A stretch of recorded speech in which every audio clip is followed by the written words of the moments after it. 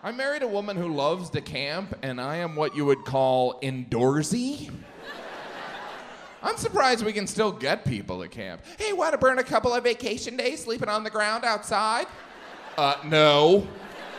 You'll wake up freezing covered in a rash. All right, I'll go. My wife always brings up, camping's a tradition in my family. Hey, it was a tradition in everyone's family till we came up with a house. My parents never took me camping. You know why? Because they loved me. It'll get you closer to nature. I want to keep the relationship professional. If it's so great outside, why are all the bugs trying to get in my house? Happy camper. Has anyone ever really been a happy camper? Because whenever we use that term, we're being sarcastic. He is not a happy camper. Why don't we just call him a camper? He's miserable. You know who's a happy camper? The guy leaving the campsite. Hey, everybody. Welcome to Hope and welcome to the great outdoors. Great big welcome. Great big welcome to those of you joining us from one of Hope's campuses across central Iowa that is not Ankeny, whether it's Ames or Bondurant, Des Moines, Grimes. I even saw some people here from Waukee, Hope Waukee. So welcome, everybody. And again, as we get started, could you just praise God with me for so many volunteers who've been hard at work and so much staff just making plans and then changing plans and being worried about 80% chances of thunderstorm and lightning all week long. Praise God with me by clapping your hands for everyone who's made it possible. Trailers and equipment and circles out in the lawn. And anyway, it's just been... It's been fun to actually do something together in ways that we like to. So, boy, if you are new to Hope, my name is Scott Rains, and I'm the lead pastor here, and like Jim Gaffigan, I am indoorsy. And so when we started talking about, well, maybe we could have an outdoor worship service, I was filled with a mixture of both great joy and great dread. Joy because I was looking forward to gathering together with all of you for worship, in person, in the same place, same location, and then dread because, like he said, bugs and heat and lightning and who knows what else. The truth is, I am very uncomfortable outside. I'm very uncomfortable outside, and I do a whole lot of work. I spend a whole lot of time and energy in my life thinking about and planning for my comfort. Back in early March, when our college-age kids were told, don't come back to your college campus following spring break, just stay home. And then our school-age kids here locally were told, don't come back to school, just stay home. And then we said, don't come back to the church building for worship, we'll worship online. And my job shifted to a whole lot of Zoom meetings and Zoom classes and social media posts. Things got very uncomfortable in a hurry. And so I'm excited that we're gathered here together for worship outside. But did you see this week there's like a bear roaming around all over Iowa? And I was thinking, with my luck, the bear is probably going to show up here for our outdoor worship service. I'm just completely uncomfortable being outside. But maybe all of this, discomfort and all of the stuff that makes me uncomfortable, maybe that's why my wife Wendy and I decided this would be a good time to purchase a new mattress. If everything else is completely out of my control, at least I can control how comfortable my mattress is. So I don't know when the last time you went mattress shopping was, but I got out the Google machine and I typed in, what's the best mattress for people who are pretty much over the hill. And that's not me, but I hope eventually I will be by the time I'm done using that mattress. And what's the best mattress for sleeping on a side or sleeping on your stomach or sleeping on your back? And I watched hours of videos of people reviewing mattresses, and I went to different websites and I read articles, all because I wanted to get one mattress that would make me comfortable for 8 hours every night. And I wonder if that is something we all have in common. Whether you typically attend Hope Ankeny or one of the other campuses at Hope, whether you're a church person or not, a Jesus person or not, I wonder how many of us make decisions through the filter of comfort. And don't misunderstand me. I am in no way suggesting there's something wrong with comfort. There's nothing wrong with comfort. All kinds of people have been gifted, I think, by God to make my life more comfortable, to put together mattresses that are comfortable, to, put together furniture that's comfortable, and HVAC systems so we can have air conditioning in the summer the way God intended, and heating in the winter, that sort of thing. In fact, when you read through the Bible, one of the things you see that is true about God provides comfort to people who are in need of comfort. There is nothing wrong with comfort until comfort gets in the way of following Jesus.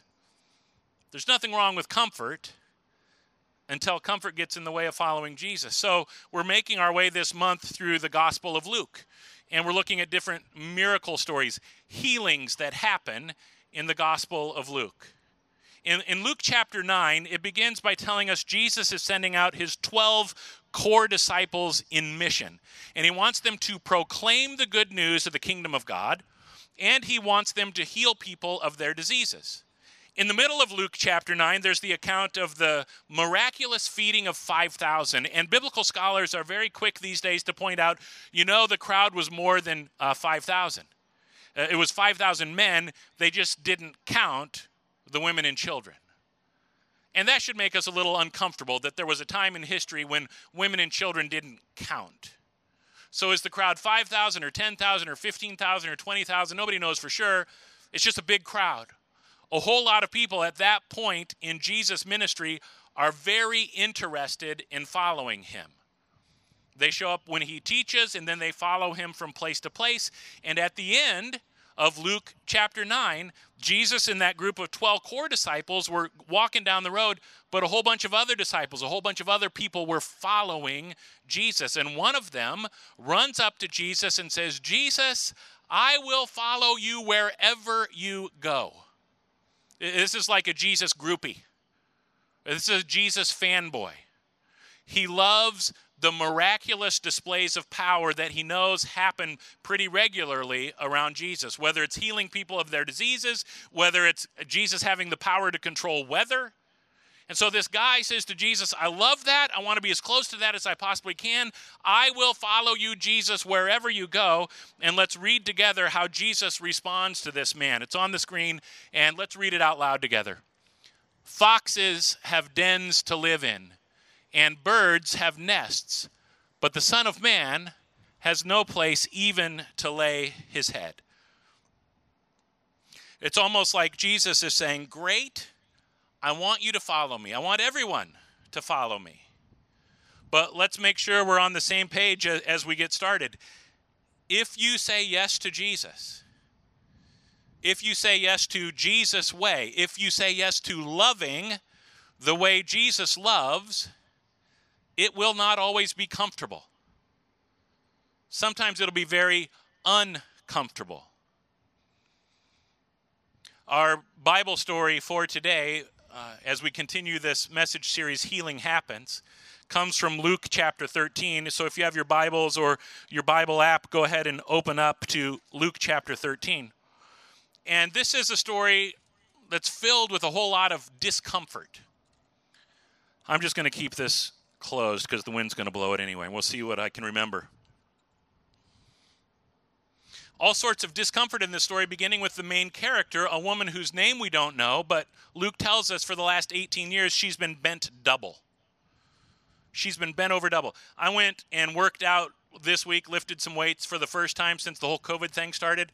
I can barely stand up straight right now, I'm telling you. And if I had to feel this way for 18 years, I don't even know what I would do. This woman has been bent double, unable to stand up straight for 18 years. She's experiencing physical discomfort, but it's more than physical discomfort. There would have been emotional discomfort and social discomfort. It's really important to pay attention to the details that Luke gives us as he's walking us through this encounter that Jesus has. He says, one Sabbath day, as Jesus was teaching in a synagogue, he saw a woman who had been crippled by an evil spirit.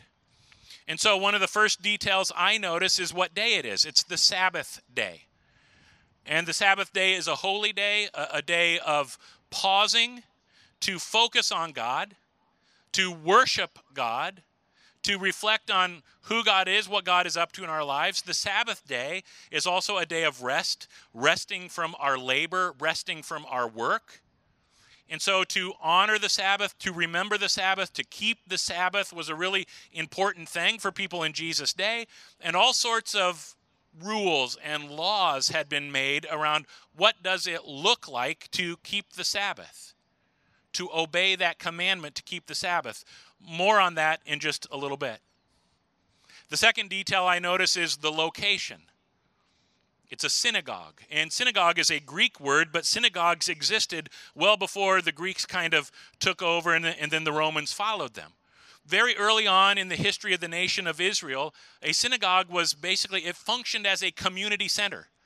And the village life kind of revolved around this place, this building called the synagogue. It's where people would gather for school. It's where the courtroom was. It's where, judgments were made as it related to the law. It's where they would gather to pray, and just kind of where they would gather for community activities.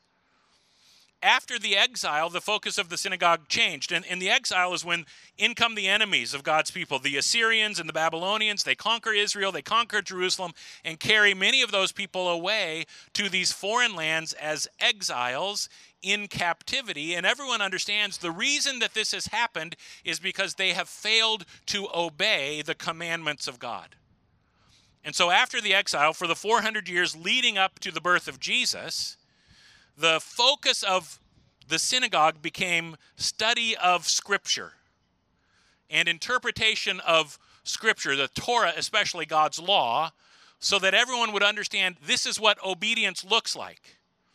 Because if we know what obedience looks like and we do it, then bad things will not happen to us. And so here's Jesus in a synagogue on the Sabbath day, surrounded by people for whom obedience to the law was their primary focus. We want to obey the law. We want to focus on obedience to the law so that bad things do not happen to us. So we don't get punished for our disobedience. If that's the primary view that they have about Scripture and about God and about how the world works, how do you think they view this woman? How do you think they see her? How does she see herself? If we can we just all stand up for a second and let's just kind of practice this. Everybody stand up, and as best you can, without falling over, just try to bend over until you're bent over double, as close as you can get without falling over. Now, for me to try to be like this for even 18 seconds, how uncomfortable is that? 18 years for this woman, and this woman is absolutely convinced she's in this condition because of her inability to be obedient to the Word of God. And everybody in that synagogue with Jesus that day, they believe the same thing. They're convinced she's in this condition because of her inability to obey the Word, the commands of God. You can stand up and you can sit back down and make yourselves comfortable. Make yourselves comfortable. Luke says she's crippled by an evil spirit.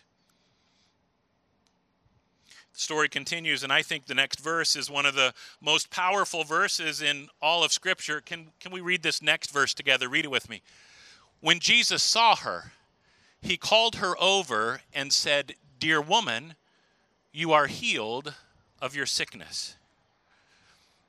It's a powerful verse, and I'm guessing a lot of us would say, yeah, the power in this verse is at the end of the verse when this woman gets healed of her sickness. I want to suggest to you, I think the most powerful part of this verse are the first 4 words. When Jesus saw her. When Jesus saw her. This woman who's been bent double for 18 years, she has literally been overlooked for 18 years. People looked over her, but not Jesus. Jesus does not overlook this woman. Jesus sees her. When Jesus saw her. First he sees her, then he heals her. I wonder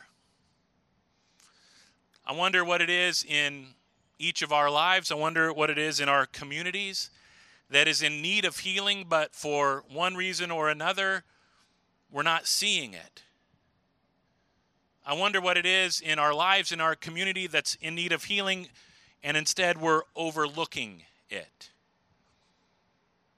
More on that later. The story continues. I'll see if I can get my Bible to stay open. If I stand right here, yes. So Jesus has healed her, but verse 14 says the leader in charge of the synagogue was indignant that Jesus had healed her on the Sabbath day. There are 6 days of the week for working. He said to the crowd, come on those days to be healed, not on the Sabbath. And it makes sense to me that this leader is upset. He's focused his entire life. His vocation is about helping people stay safe from bad things that might happen if they are disobedient. He understands we need to be obedient. We need to follow the rules so that God doesn't punish us, so bad things don't happen to us. You could say, in the context of comfort, like we've been talking about today, he believes the rules keep him comfortable, or the rules keep him from being uncomfortable. Following the rules keeps him comfortable. Not following the rules leads to discomfort. And so here's Jesus messing with his rules, and that makes him uncomfortable. And in his discomfort, he says to everyone there, listen, come the rest of the week. There's 6 days a week you can come and you can get healed, but do not come on the Sabbath day expecting to be healed.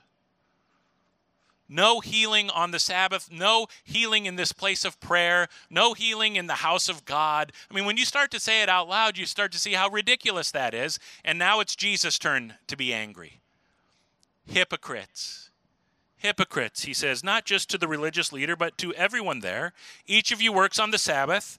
Don't you untie your ox or your donkey from its stall on the Sabbath and you lead it out for water.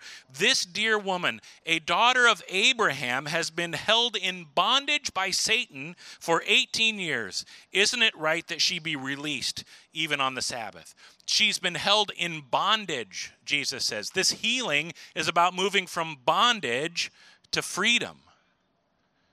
From slavery to freedom.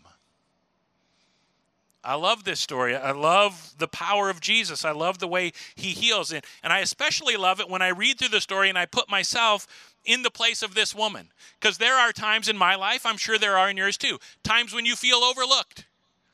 Times when you're like, why isn't anyone listening to me or paying attention to me? Times when that sense of being overlooked causes you to be hurt.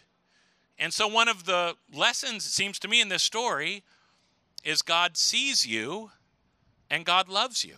No matter what is going on in your life, no matter what has happened to you, no matter what you have done to others that has caused hurt, and you're like, is there healing for this? Yes, God sees you, God loves you, and God can heal you. It's one of the lessons of this story, and it's an awesome lesson, an important, a powerful lesson. It's not the only lesson in this story. Sometimes we need to read through this story and put ourselves in the shoes of the leader of the synagogue or the people who have assembled that day in the synagogue, the people who are completely focused on following the rules because they know following the rules leads to a more comfortable life. And it seems to me if we look through the story from that particular lens, from that vantage point, one of the lessons becomes when our love of comfort outweighs our love of neighbor, we need to be healed. When our love of comfort outweighs our love of neighbor, we need to be healed. We need God to heal us. I said at the beginning of the message, I'm indoorsy. It's uncomfortable for me to be outdoors for worship. And there's all sorts of reasons for that because I just look right over there at our nice air-conditioned building.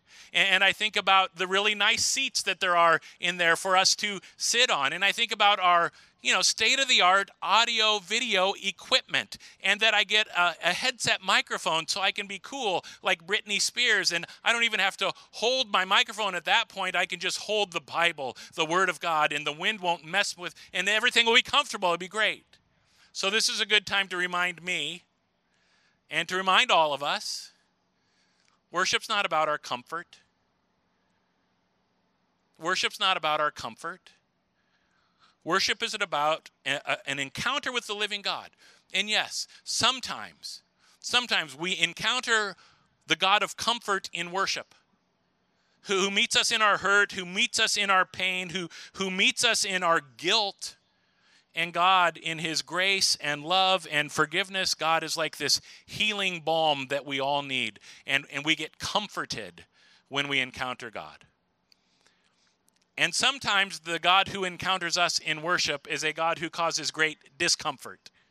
One of our core values at Hope is following Jesus is a growing experience. If you're going to grow, you're going to experience growing pains. It's going to be uncomfortable at times, but healthy things grow. And we want to be healthy. We want to grow, and that means we have to get comfortable being uncomfortable. We have to welcome discomfort. God-given discomfort is actually a good thing. This is how we grow as followers of Jesus. There's been a lot of uncomfortable things happening in the world the last several months. Let's start with COVID-19. I don't need a show of hands or anything, but anybody just love wearing masks? Anybody just like, even though it's a worldwide pandemic, when that ends, I'm going to still wear my mask because it's just so dang comfortable. And it's so stylish, as a matter of fact. And when I'm wearing my mask, I don't have to worry about, do I have bad breath or not? It masks my bad breath. It's great. I'm going to just always wear masks from this point on. Nobody thinks that. Everybody thinks masks are uncomfortable. So I just wanted to say, why is it that we're asking you to wear masks when we gather together for worship? And listen, I don't have a mask on right now, right? And when you're in your circles, we just practice some common sense. These are people you've been quarantined with for months probably. You probably don't need to wear your mask when you're sitting in your circle, but when you get up to walk back to your car, the reason we're asking you to wear masks, we're not going to be the mask police about this, but the reason we're asking you to is because our best understanding, the best way to reduce risk of spreading a virus, you're safer if you're outdoors than if you're indoors. You're safer if you're socially distanced than if you're not socially distanced. You're safer if you're wearing a mask than if you're not wearing a mask as it relates to spreading the virus. So this is not us sitting around saying, let's come up with some rules that we can see how obedient our congregation is. It's not about that. Grace to you, grace to you, grace to you. We just think, what's the best way to love our neighbor? And if we have to be uncomfortable and wear masks for 70 minutes so we can gather together for worship, that seems like a pretty good trade-off to me. Besides that, it's biblical. Let's read this verse together. Philippians 2, verse 4. Again, it's on the screen. Read it out loud with me. Don't look out only for your own interests, but take an interest in others too. I think this is just the way the sinful nature works within each of us. The easy, natural, comfortable thing for each of us is to focus on self-interest. But what Scripture challenges us to do, if we're serious about following Jesus, is to grow to a place where we're also able to focus on the interests of others. I mentioned earlier in the message, I wonder, what are those things in our lives? What are those things in our community that we are overlooking, things that need to be healed, but we're overlooking them? And probably the reason, one of the primary reasons we're overlooking them is because we're comfortable. It seems to me racial injustice in this country is one of those things we continue to overlook. And in the last couple of weeks, it's come front and center. And we have no longer been able to overlook it. And I think for a lot of us, it's been very uncomfortable for all kinds of reasons. Incidents of police brutality that's well documented. And I think there's a temptation for us to kind of turn the police into the scapegoat and say, yeah, if we could just get police reform, law enforcement reform, then all of a sudden, magically, all of the racial division in our country would be gone just like that. I don't think it's that easy. And so I would challenge each one of us to just go to God with this one and ask God to be at work inside of us, opening our eyes, helping us see things that for whatever reason we are overlooking, absolutely in society, but also in our own lives, in our own relationships, in our own activities. And it's probably going to make a lot of us uncomfortable. And I think that's a good thing. That's how we grow. So let me just tell you a little bit about my own sort of walk through all of this. I used to be really uncomfortable with the phrase white privilege. This is America, for crying out loud. This is the place where everybody comes because they know this is the land of opportunity. This is the place where hard work gets rewarded. We love rags to riches stories in this country. We love to see the stories of people who overcome all sorts of obstacles and make something of themselves. So, let me tell you a rags to riches story. This is O.W. Gurley, upper left-hand corner of the screen. And O.W. Gurley was born on Christmas Day, 1868, in Huntsville, Alabama. His parents were former enslaved Africans, received their freedom, and when he was 8 years old, they moved the family to Arkansas. When he was 21 years old, newly married, it was in 1889, he took part in the Oklahoma Land Rush. They were homesteading Oklahoma, and he was able to get a parcel of land. As you can imagine, 24 years after the Civil War, not very many black landowners in this country. But O.W. Gurley got some land, and he was a talented, skilled businessman and entrepreneur. 17 years later, by 1906, he was able to purchase 40 acres of land in Tulsa, Oklahoma. A year later, 1907, Oklahoma became the 46th state of the United States. And one of the first pieces of legislation that the government of this new state passed was a separate but equal Jim Crow law that said we got to make sure black people in Oklahoma and white people in Oklahoma don't come close to each other. So one of the things that meant was this 40 acres of land that he had in Tulsa, he could only sell it to other black people, and that's what he did. And it didn't take very long for this thriving community called the Greenwood District to develop. All kind of spearheaded by this guy, A.W. Gurley. Josie Pickens is a professor of literature and composition at Texas Southern University, wrote an article in Ebony magazine where she described the Greenwood District of Tulsa, Oklahoma this way. This modern, majestic, sophisticated, and unapologetically black community boasted of banks, hotels, cafes, clothiers, movie theaters, and contemporary homes, not to mention luxuries such as indoor plumbing and a remarkable school system that superiorly educated black children. A.W. Gurley was one of the founders and developers of the Greenwood District, which affectionately became known as Black Wall Street. He was also the principal of a school in Perry, Oklahoma. He was one of the founders of the Vernon AME Church in Tulsa, Oklahoma. He was the epitome of the American dream. He was the American dream embodied. He had done it. And up until the last couple of weeks, I'd never heard of O.W. Gurley. I'd never heard of Black Wall Street. And I love history. I was never taught this in school. I never have found it in any of the other historical books or stories that I've read. I'd never heard about this. And maybe you say, well, come on, Scott. There's lots of stories like this. Lots of communities like this. You can't teach everything in school, and absolutely, that's true. But I just wonder if perhaps there might be another reason why we've never heard of O.W. Gurley and the Black Wall Street of Tulsa, Oklahoma. Here's a video to teach us a little more. Take a look. Between the 1870s and the beginning of World War I, black pioneers settled more than 100 all-black towns in the West, each with the goal of economic independence. Among the most well-known was a black district in Tulsa, Oklahoma, known by its residents as Greenwood. If we were to go back in time to 1920 and walk up and down Greenwood Avenue. One thing that would probably strike us is the absolute variety of businesses. The numbers are astonishing. 30 restaurants, 45 groceries and meat markets. There were dry goods stores, milliners, photography studio, dental offices. Greenwood is no longer called Greenwood. It's now known as Black Wall Street.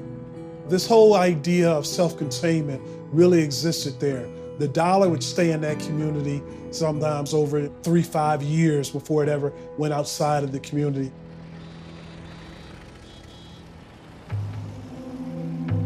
In 1919, Black soldiers returned from World War I with high expectations for racial progress at home.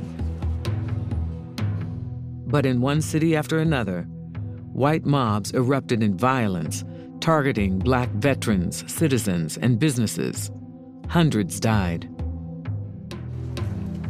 On Tulsa's Black Wall Street, African Americans, including armed veterans, watched nervously and prepared for what might come.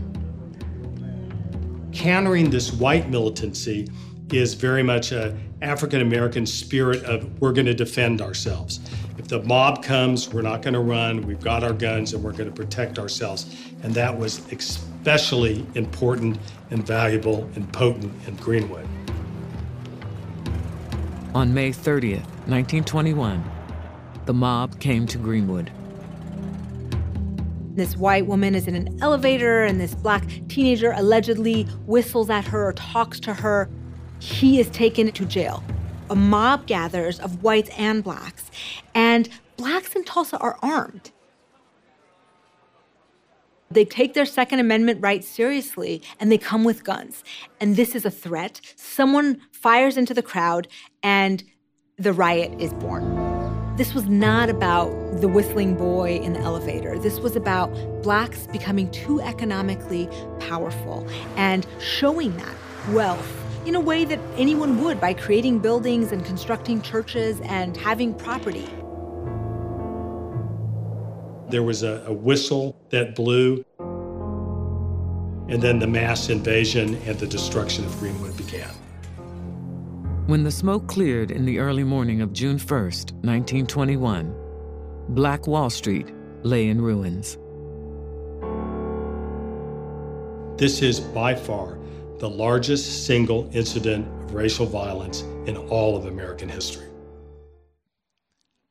It was that last line that really stood out to me. By far, the largest instance of racial violence in American history, and most of us have never heard of it. 9,000 people became homeless overnight, and it was largely overlooked. Also overlooked is the way the GI Bill got administered following World War II. The GI Bill, responsible for kind of the economic boom in our country following World War II, it was for veterans who sacrificed, who risked their lives to keep freedom in this world. And so the government says, let's help them out by giving them this GI Bill, help them get loans that would help with tuition so they could go to college, low interest mortgages so they could get a home and begin wealth building. And just look at some of the stats for how this happened, because it was distributed very differently if you were a white veteran compared to a Black veteran. In Mississippi in 1947, 3,200 VA loans were ready to go out to veterans of World War II. In Mississippi, 3,200, only 2 of them went to Black borrowers. And it's not just a Southern thing. In the North, places like New York and New Jersey, 67,000 VA loans ready to go out, and less than 100 went to non-whites. I used to be uncomfortable with the phrase white privilege because there was so much of the history of our country, and particularly the Black people of our country, that I had simply overlooked. White privilege does not mean you're not a hard worker. It doesn't mean there are no obstacles for you to try to work your way over if you're white. White privilege, as simply as I can put it, and this is way too simple, but it means that it's a whole lot more comfortable to be white in America than black in America, and that needs to change. If we're serious about being followers of Jesus Christ, Jesus who cast the vision, he sent his 12 disciples out to proclaim the good news of the kingdom of God. I love living in central Iowa. I love living in America, but I also want my black brothers and sisters to love living here. And so you and I might just need to get reacquainted with this vision for life in the kingdom of God that Jesus proclaims. By the time we get to the book of Revelation and the picture of heaven that gets described, every nation, every tribe, every language, it's a beautiful picture of diversity. I want my black brothers and sisters to know there is a God who sees them and loves them with a perfect love. And there's me. I see them sometimes, and I love them with a love that is far from perfect. We've got some growing to do. I'm guessing we all have some growing to do. For whatever reason, Jesus has said, this mission, the kingdom of God, I'm giving it to you, the body of Christ, to work. It's going to be hard work and uncomfortable work to figure out what does it look like to bring heaven and earth together. We can't do it on our own strength. We need the power of the Holy Spirit. But this is a big part of the vision that God has for us. You read through the 10 for 10 vision of hope, and a big part of what we're talking about is how do we bridge racial divide? How do we heal that? It's one of the things that we believe God wants us to be about. So here's an uncomfortable prayer that I would challenge some of you to begin praying.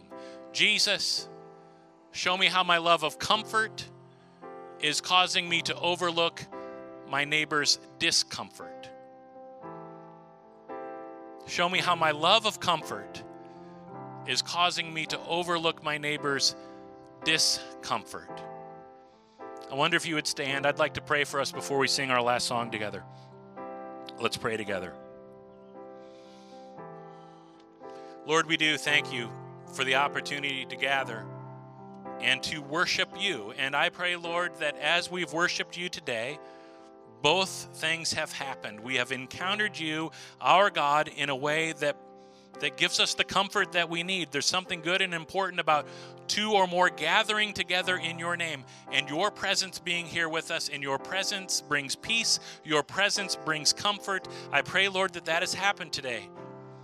And I also pray that you have encountered us in a way that makes us a little uncomfortable today. In a way that challenges us to say, what is that next step of growth for me? What are the ways that I can be used by you, Lord, as an agent of healing those things that are broken and divisive in this world? None of us have what it takes. We don't have the power to do it, but Lord, you do. You do, Lord. And so we ask for your power.